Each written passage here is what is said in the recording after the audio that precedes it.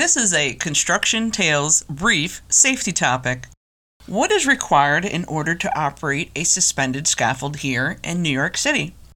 The owner of the company must have a designated rigger who holds a rigging license, either special or master, that's been issued from New York City Department of Buildings, or known as DOB.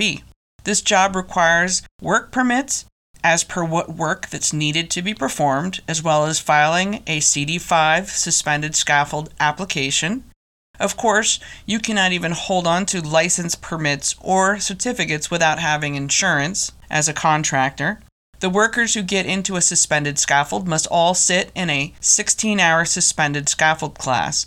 Once it's time to renew the suspended scaffold credentials, there is an 8-hour refresher course. As per Local Law 196, all workers must possess a 40-hour SST card. Once it's time to renew the SST card after a 5-year period of time, an 8-hour SST refresher course is required. For supervisors, they are required to hold a 62-hour supervisor SST card. New York City Department of Building inspectors can issue fines to employers who have employees on site without SST cards. These fines could be as high as $15,000 per untrained worker. Each party could get a $5,000 fine that include the owner, permit holder, and employer. A fine for not holding a log of trained workers on site could be $2,500.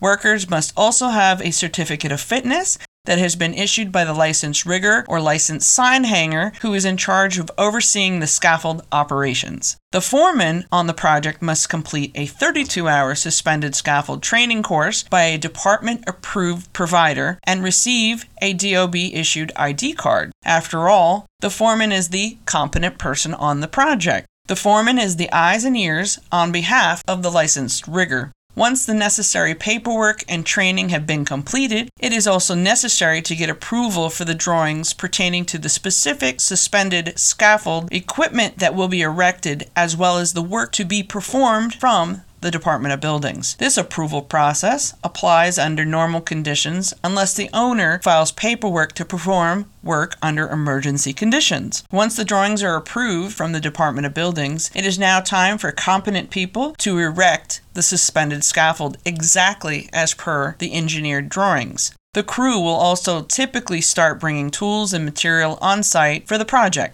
Platforms must be at least 18 inches wide, but no more than 36 inches wide. An official pull test is required for anchorage points for the suspended scaffold, such as C-hooks, outriggers, and tiebacks. Once the suspended scaffold has been erected, the qualified person must use a checklist and ensure that the equipment has been installed 100% as per the approved drawings. Each day prior to getting into the suspended scaffold, a full safety check must happen via the competent person. Once completely checked out, the competent person signs the daily checklist paperwork, shares with the site safety manager, and holds on to the paperwork. The paperwork must be fully completed and readily available in the event a DOB inspector comes on site. Safety is the responsibility of anyone who steps into a suspended scaffold at all times. Now you are ready to start your job. This concludes this Construction Tales safety topic. Come back for more topics soon.